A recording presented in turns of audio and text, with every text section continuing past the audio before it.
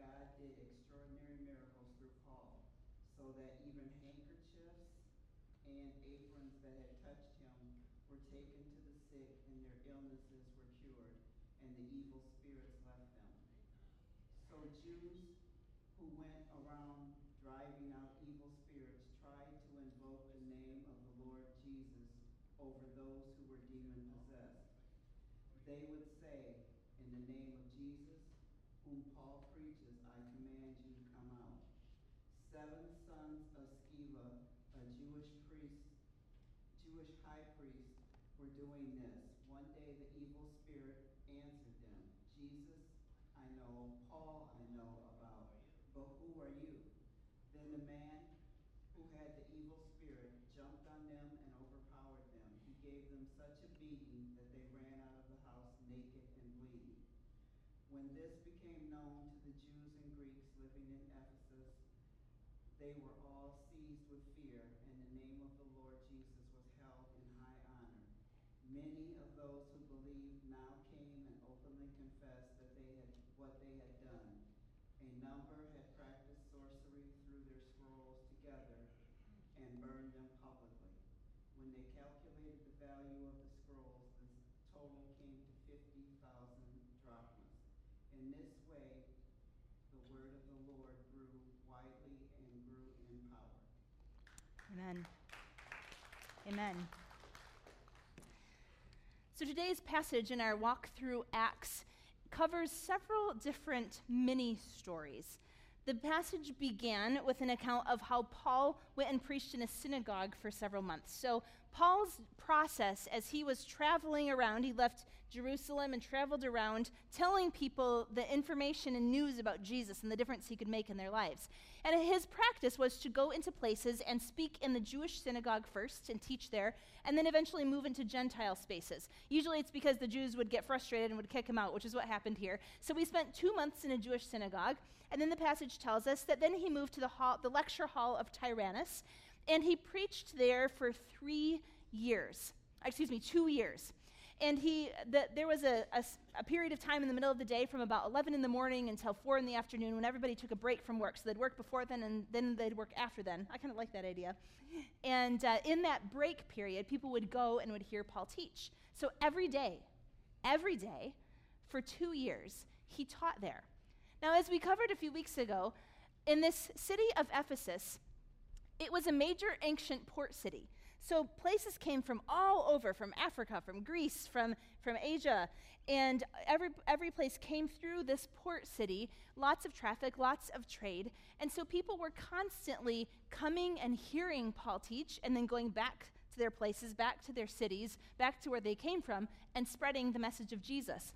And so the Bible tells us that in this way, all of this area of Asia was reached because of Paul's faithful and consistent teaching in that place. So that's how this begins. And then it gets down to several verses down in verse 11. It says, God did extraordinary miracles through Paul, and it said even handkerchiefs and aprons that touched him were taken to the sick, and their illnesses were cured, and the evil spirits left them. There was a great display of the miraculous, many signs and wonders that this message of Jesus was true and that Jesus had truly come. Then we get to the section of the passage that we're going to focus on today, and it's Acts 19, 4 verses 13 through 16. And I'd like to reread this part to you. Verse 13, some Jews who went around driving out evil spirits tried to invoke the name of the Lord Jesus over those who were demon-possessed. They would say, in the name of Jesus, whom Paul preaches, I command you to come out. 7 sons of Sceva, a Jewish chief priest, were doing this. Verse 15, one day the evil spirit answered them, Jesus I know, and Paul I know about, but who are you? Then the man who had the evil spirit jumped on them and overpowered them all. He gave them such a beating that they ran out of the house naked and bleeding. And that's where that deliverance story ends. It's a giant failure. We have this priest who has 7 sons. They see a need. They're going about and they're bringing healing to people. They're casting demons out of people. They're delivering people from oppression and from bondage. And they have not met Jesus personally, but they saw the power in the Apostle Paul. And so they said, we're going to use this power that we see, and we're going to use the name of Jesus, we're going to use the name of Paul, and we're going to use this to deliver demons from people. So apparently they're doing this with at least, it appears to be some degree of success. But verse 15 tells us that one day, the evil spirit talks back. And he says to them, I know Jesus, I know Paul, but who do you think you are? I haven't heard of you. I don't know your name. And then the man who has this demon in him is overpowered with this supernatural power, this supernatural energy. And through this man, this demon then jumps on the 7 sons of Sceva, beats them up, scratches them, injures them so that they are bleeding, tears their clothes off, and gives them such a pounding that the men run naked and bleeding from the house. So whenever you have a passage like this in the Bible, you have to think, what is this here for? Why is this in the Bible? What is God trying to communicate to us through this story? Through this historical account that happened. This is an account of when it didn't work. It's an account of when someone said, oh, we believe that we have power over the devil, we're going to cast out this demon, and then it doesn't work. So why would the Bible include a story of failure? I'd like to dig into this a bit today. And the first point, the first section that I want to focus on is kind of a foundational point, but I think it's one that we need to spend a few minutes on. And it's this idea of letter A, here are some demon basics. Evil spirits exist and have influence.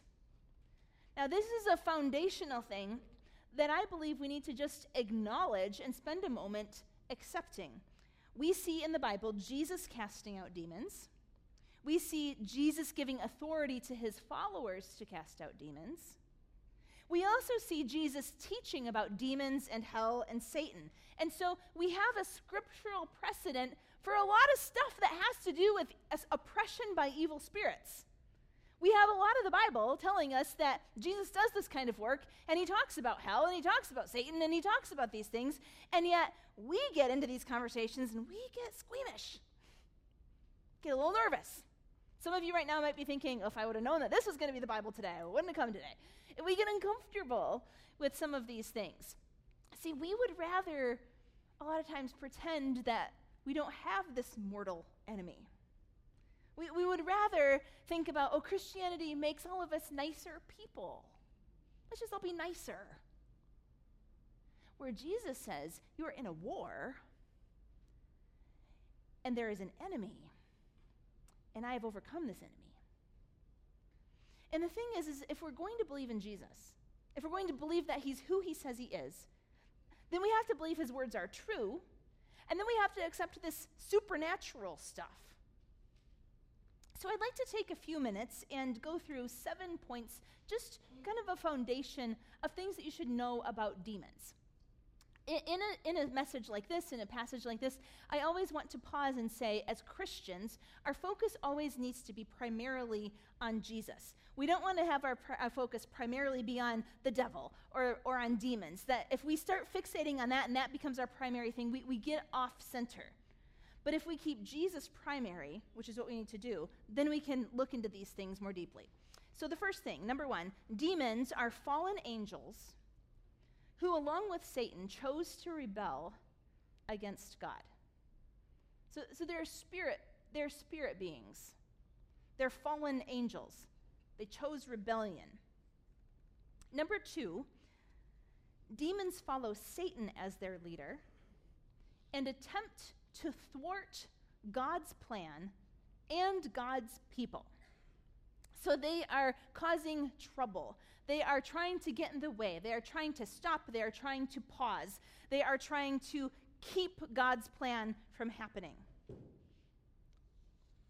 Number 3, demons are spirit beings, and they have ability to take possession or control of a physical body.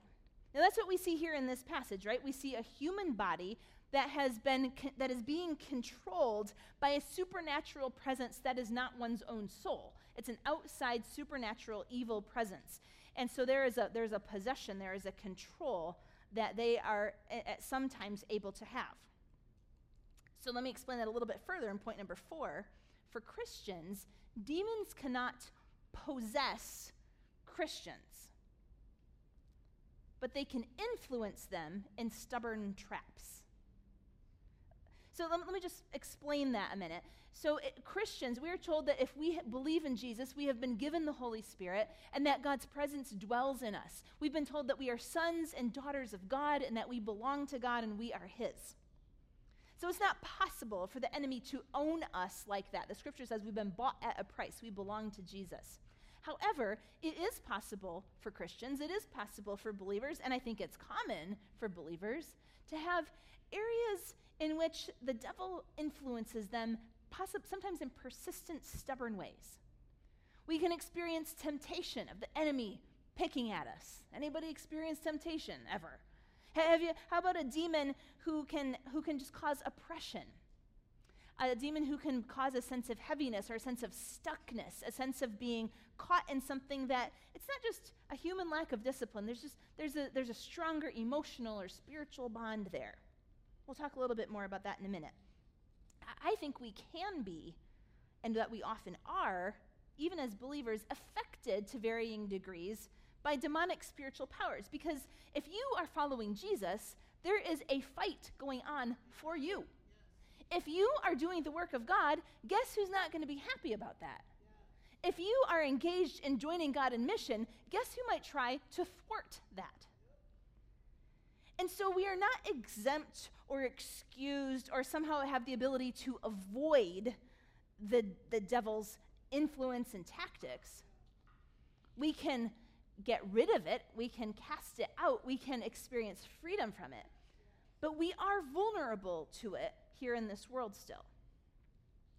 Point number 5, demons who encountered Jesus in Scripture knew who he was and they feared him. I like this one. In Matthew chapter 8, Jesus encounters some demons and they say to him, "What do you want with us, Son of God? What do you want with us? Have you come here to torture us before the appointed time?" They know in the end times, their end is destruction. They know that's coming. They know that's their future. And so then when they encounter Jesus, they're like, "Jesus, what are you doing here? Is it the end times? Like, are you coming to torture us now? Like, what's going on?" See, they know who he is. They know who he is. They know his power. Demons, church, are not atheists. They believe. They know that Jesus is real. Number 6, demons are liars, and they seek to destroy and deceive anyone they can.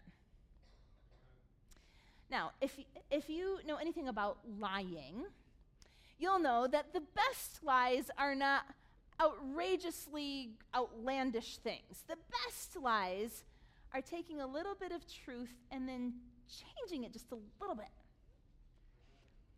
The enemy loves to do that. The enemy loves to take a little bit of truth and shift it and make you believe that. And then you get all confused. "Well, I don't know, this is true. I don't know. Well, I can kind of see it this way. I can kind of see how that could be." The enemy loves to mess with that. But the demons are liars. 1 Peter 5:8 says, "Be self-controlled and alert, Christians. Your enemy, the devil, prowls about like a roaring lion, looking for someone to devour." 2 Corinthians 11:14, "Satan masquerades as an angel of light." Let me tell you what that means. Satan masquerades as an angel of light. He puts on a mask, and he presents himself as, "I am light. I am truth. I am goodness." He's a faker. Satan masquerades as an angel of light, and then it goes on to say in 2 Corinthians 11, "It is not surprising then if his servants, the demons, masquerade as servants of righteousness." Let me just say, our American culture right now is so interested in deciding righteousness. This is righteousness. Oh, this is righteousness. No, this is righteousness. No, this is righteousness. Jesus says righteousness is only found through him. But I've had conversations with people recently who have said, well, I don't believe that Jesus is righteous. What do you do with that? More than one conversation, church, more than one. We are making up our own sense of righteousness. You read the Bible, and you read about what Jesus does in the Gospels, and some of you would say, well, that doesn't sound very nice. That doesn't sound like Jesus. And it's like, it actually is Jesus here. You have to believe what Jesus says here. Jesus says all kinds of crazy stuff, and you're not going to know what it is unless you are in your word. Otherwise, we're making up what we think righteousness is. We have this sense of morality that is defined by culture and by our ideas and by our human ideals. Jesus is the one who gets to determine what righteousness is. Demons will twist these things and will cause us to think that certain things are righteousness that are not. The only way we can know it is through Jesus. Demons are liars. And point number 7, demons are enemies of God, but they are defeated enemies. They are defeated enemies. As Christians, we have to have both of these things in tension. We need to hold the truth that demons are enemies of God, and if you're walking with God, then they're enemies of you too. But also, so hold that reality, but also hold in the other hand, but they are defeated. They are defeated. That it's just a matter of time before the final scores are in, and everybody knows how the end is going to go. That's how it is for the demons. They know how the end is going to go. They're just seeking to create as much havoc along the way until we get there. We know, as believers from the Bible, what will happen to God's enemies at the end. But meanwhile, they're seeking whom they can devour and what havoc they can wreak now. We hold on to, as people of faith, we hold on to the fact that Jesus has won. That Jesus is supreme, that Jesus is the victor. We don't live in fear of demons or the devil or hell. We don't live in fear of that because we know Jesus, who is our Savior, who is our rescuer, who has conquered and triumphed over the evil powers. Colossians 2:15 says that Jesus disarmed the powers and authorities. He disarmed them. That means he knocked the weapons out of their hands. It means he knocked out their power and their ability to cause trouble. He has disarmed the powers and authorities. He made a public spectacle of them. That means he's going to make a fool of the devil and his demons, triumphing over them by the cross. Jesus has won. And so as believers, we take seriously both the threat, because it is real, because we have here in the Bible a story of an exorcism that went bad. It's a threat.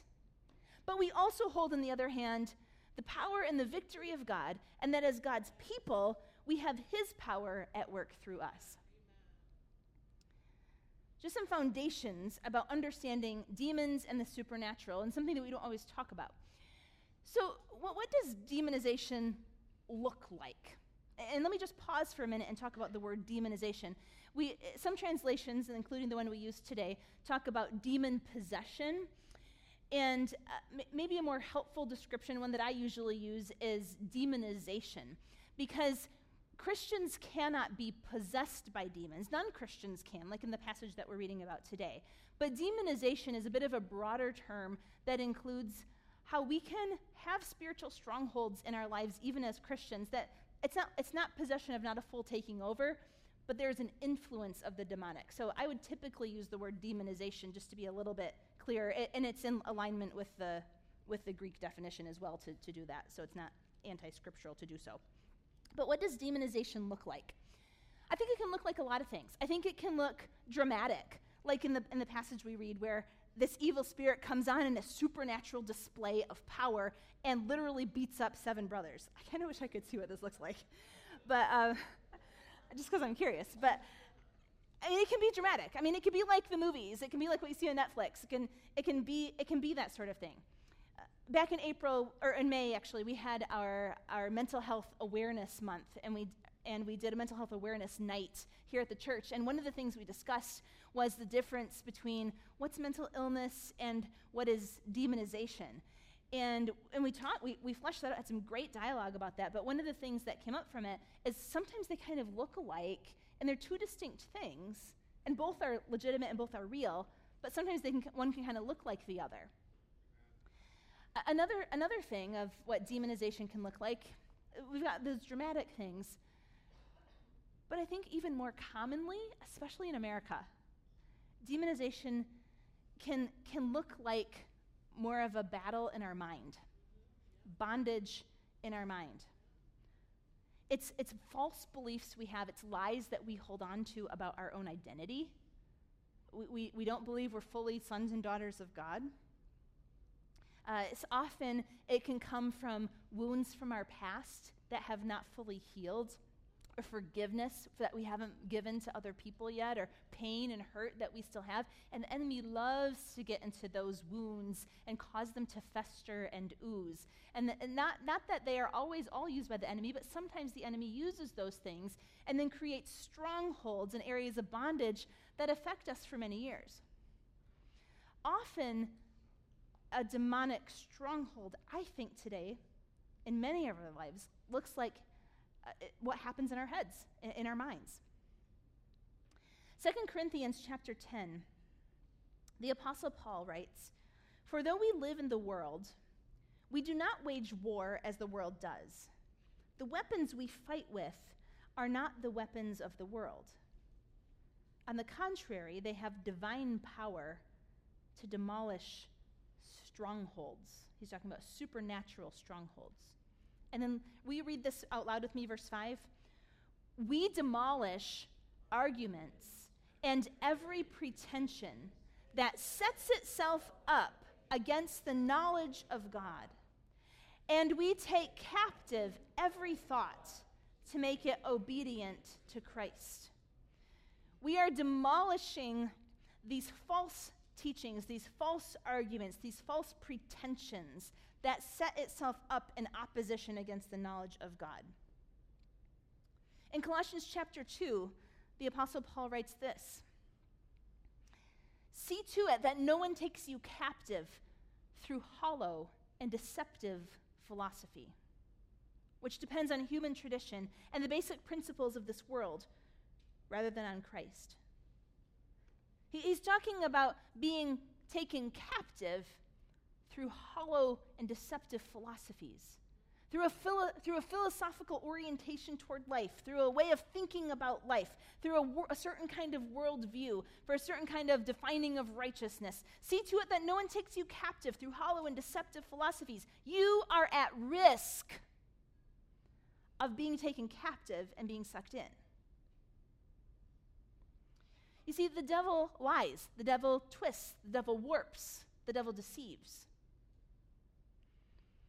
And in today's passage, we have this story of Sceva's sons who fail. And they go to confront this demon, and instead of them confronting the demon effectively, the demon confronts them and says, "Who do you think you are?" Now, this demon has some discernment, right? This demon has some discernment because he knows that these men are not connected to Jesus. He knows there's a difference between what we saw in Jesus and what I saw in Paul. There's a difference here. The evil spirit recognizes who is associated with Jesus and who is not. And church, I'm wondering, would an evil spirit recognize if you belong to Jesus or not? He knows what's up. He says Jesus would have been a threat, Paul would have been a threat. You're no threat. And so not only does the demonized person not get healed, the demonized person then inflicts wounds. And in the efforts of the 7 sons of Sceva, they are wounded by their enemy. Church, if you are not in a relationship with Jesus, if you are not in alignment with what the Holy Spirit is doing, it is possible for you to wrongly handle the power of Jesus and for you to misuse it. And there is a cost to this. So what goes wrong here? What actually went wrong? There are a few things that went wrong. What went wrong? The 7 sons of Sceva knew Jesus in name only. Right? They weren't identifiable as believers. No one could look at them and say they're believers in Jesus. They were doing good things. They knew a lot of stuff. They were knowledgeable.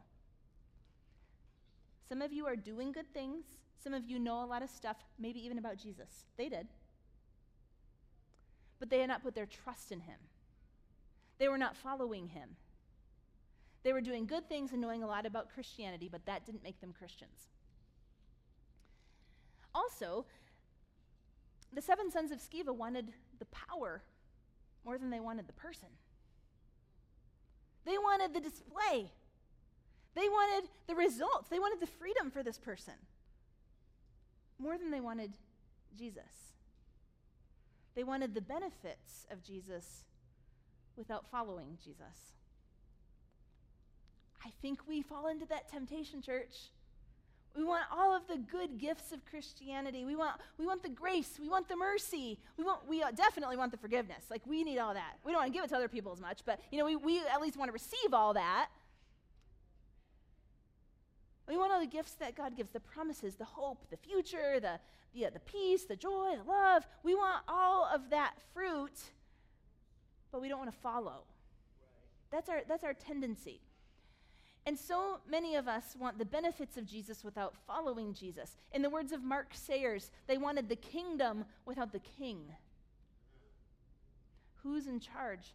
And if we try to do the work of Jesus without living in the life of Jesus, we too will probably be wounded in our attempts to do so. And we might also be overcome by evil. So they weren't believers in Jesus. They didn't have that saving relationship with Jesus.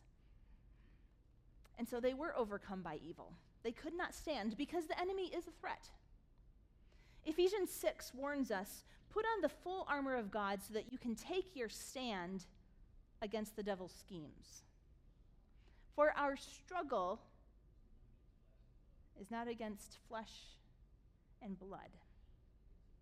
Your struggle right now is not against flesh and blood, but against the rulers, against the authorities, against the powers of this dark world, and against the spiritual forces of evil in the heavenly realms. Therefore, put on the full armor of God so that when the day of evil comes, you may be able to stand your ground, and after you have done everything, to stand. Ephesians 6. You don't have to be overcome by evil. If you are a believer in Jesus, you have the power of God in you. So there's this story here. There's this account, this historical account of failure in the Bible. That's one way that you know the Bible is true, is because it doesn't sugarcoat anything, and often people look bad, and this is one of those times. So you have these people who try to do a good thing, and the results fail miserably. Even though they're doing this in the name of Jesus, the results fail miserably. To our knowledge, we don't know what happens to this man. We don't know if he's ever delivered or not. The Bible doesn't tell us. But this is what we do know. We do know the response of other people who heard what happened. And the passage continues in Acts chapter 19, verse 17. When this became known to the Jews and Greeks living in Ephesus, they were all seized with fear. And the name of the Lord Jesus was held in high honor. Many of those who believed now came and openly confessed what they had done. A number who had practiced sorcery brought their scrolls together and burned them publicly. When they calculated the value of the scrolls, the total came to 50,000 drachmas. In this way, the word of the Lord spread widely and grew in power. They hear and they say, we better pay attention to Jesus. We better pay attention to Jesus. And they're moved. They're moved to then confess. To confess their sins publicly. How does it say? Publicly.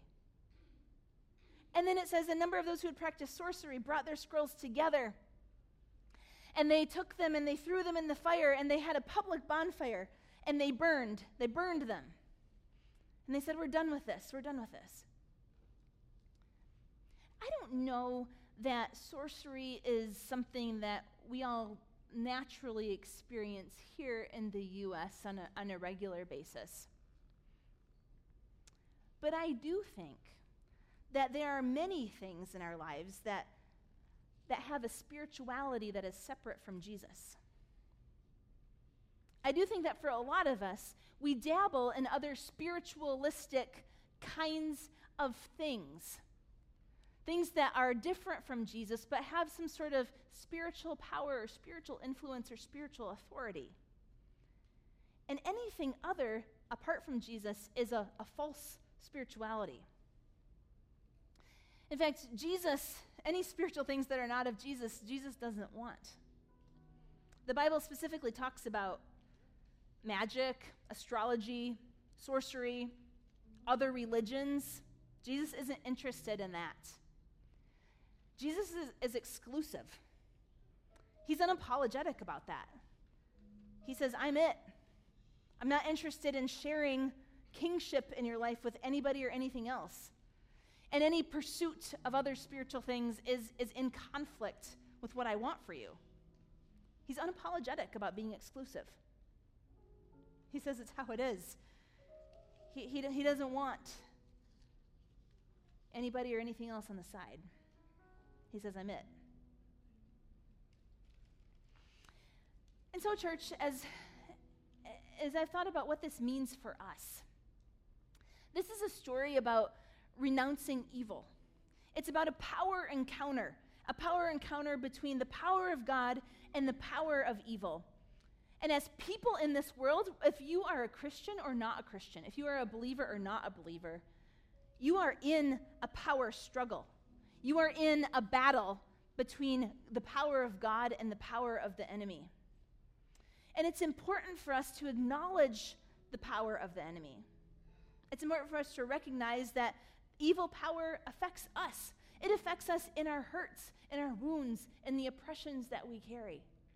For some of us, it's a big thing. For others, for some, it's a dramatic thing. For others of us, it's a more mundane. This is a stronghold and a bondage the enemy is working in my life. But it's a challenge, too, to reject evil powers and look to God for deliverance, to look to him for what he can do, for the freedom that he wants to do. It is holy work to renounce evil.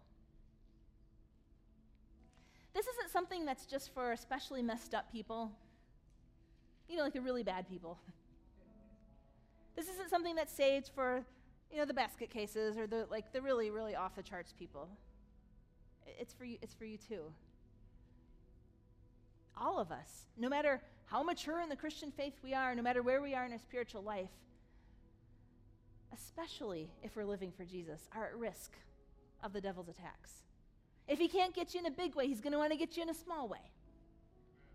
And the challenge for us today is to examine, is there an area in my life that the devil's got his finger in right now?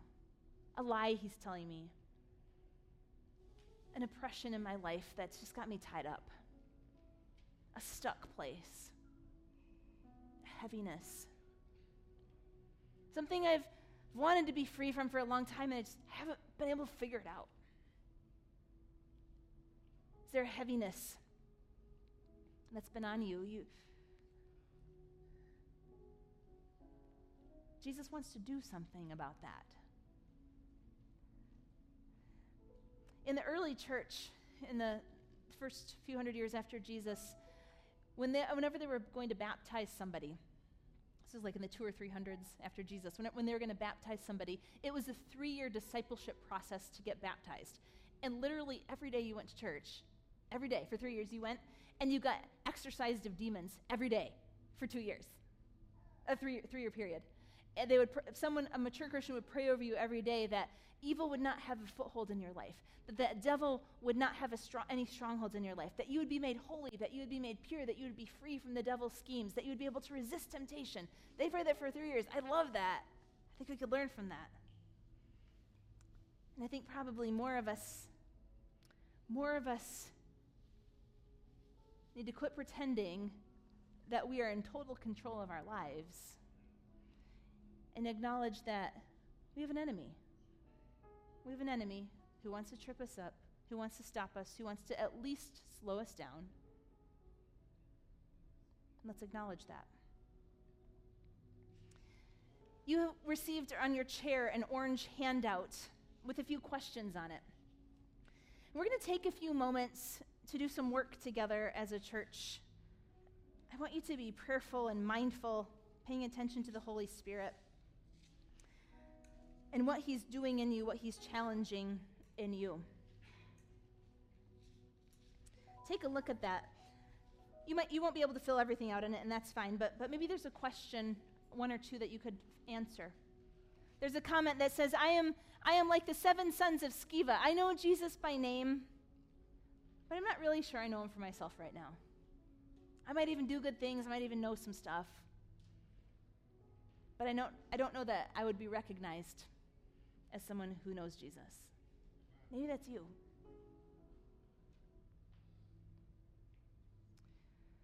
Or the next one on there is, I belong to Jesus, but I can see that the enemy often influences me in this way. There's this thing that he trips me up on. There's this thing. The enemy just tries to trip me here, tries to slow me down, puts a speed bump in my path. Or maybe this is an area of woundedness. It's kind of a raw wound. I keep trying to get it to heal, it's just not healed yet. And the enemy is using that to tell me lies that are not true.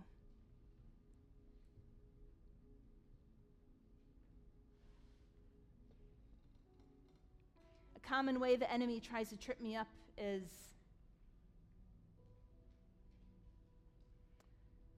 and maybe for some of you, you'd say, there's a bigger thing going on for me. It's deep, it's long, it's been here for a long time. And then, now that I think about it, it's maybe a little worse than I even thought. But I think there might be significant spiritual bondage in this area of my life. We're going to take some time to spend thinking about these questions and you just being in the presence of the Holy Spirit. You asking God to reveal to you whatever you need to see. You asking the Holy Spirit, help me to see what I need to see. We're going to sing. We're going to have a little bit of time to hear some scriptures and some meditation. But I'm going to invite you to do a few things.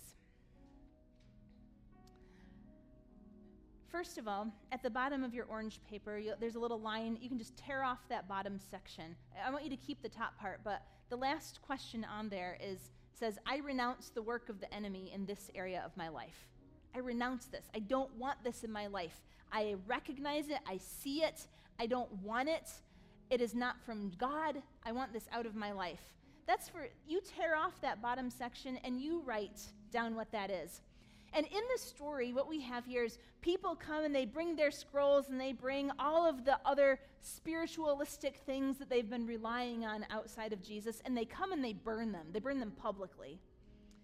And so I've got a fire pit here. We're not going to light a fire because fire codes, but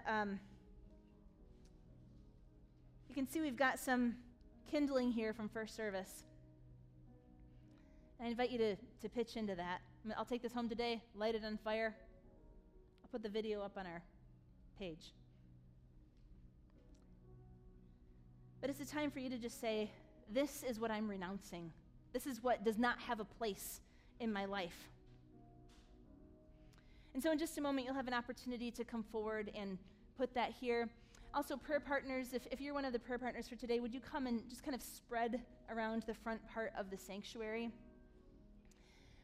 What we see in the Bible is that God has given his power to believers to confess, to call out to God, that believers will, we as Christians, we can call out to God and he can break chains, and it can be just between us and God. But sometimes in the Bible, we see people who are in need of a friend, a spiritual friend. And so often we see people who carry a wounded person to Jesus, or people who bring a demonized person to Jesus and say, hey, in community, We're helping each other.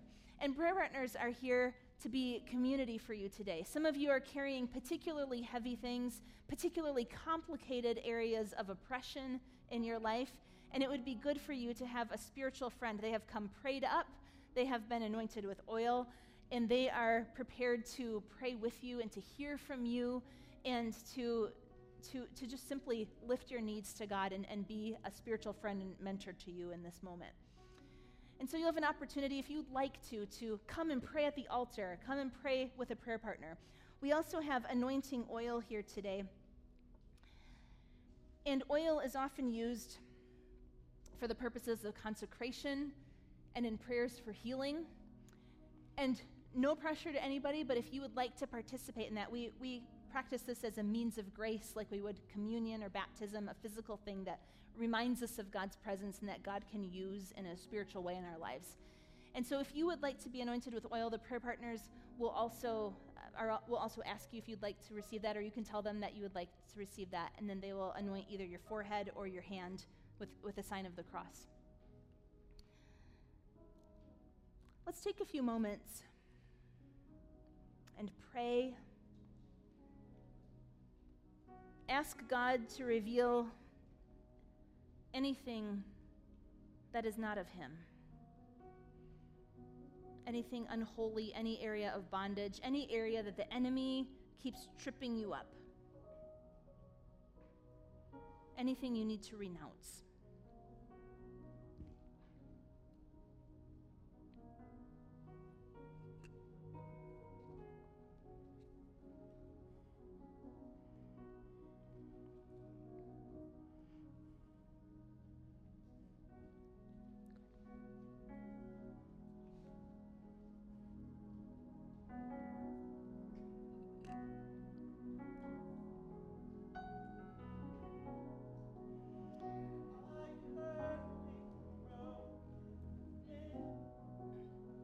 Oh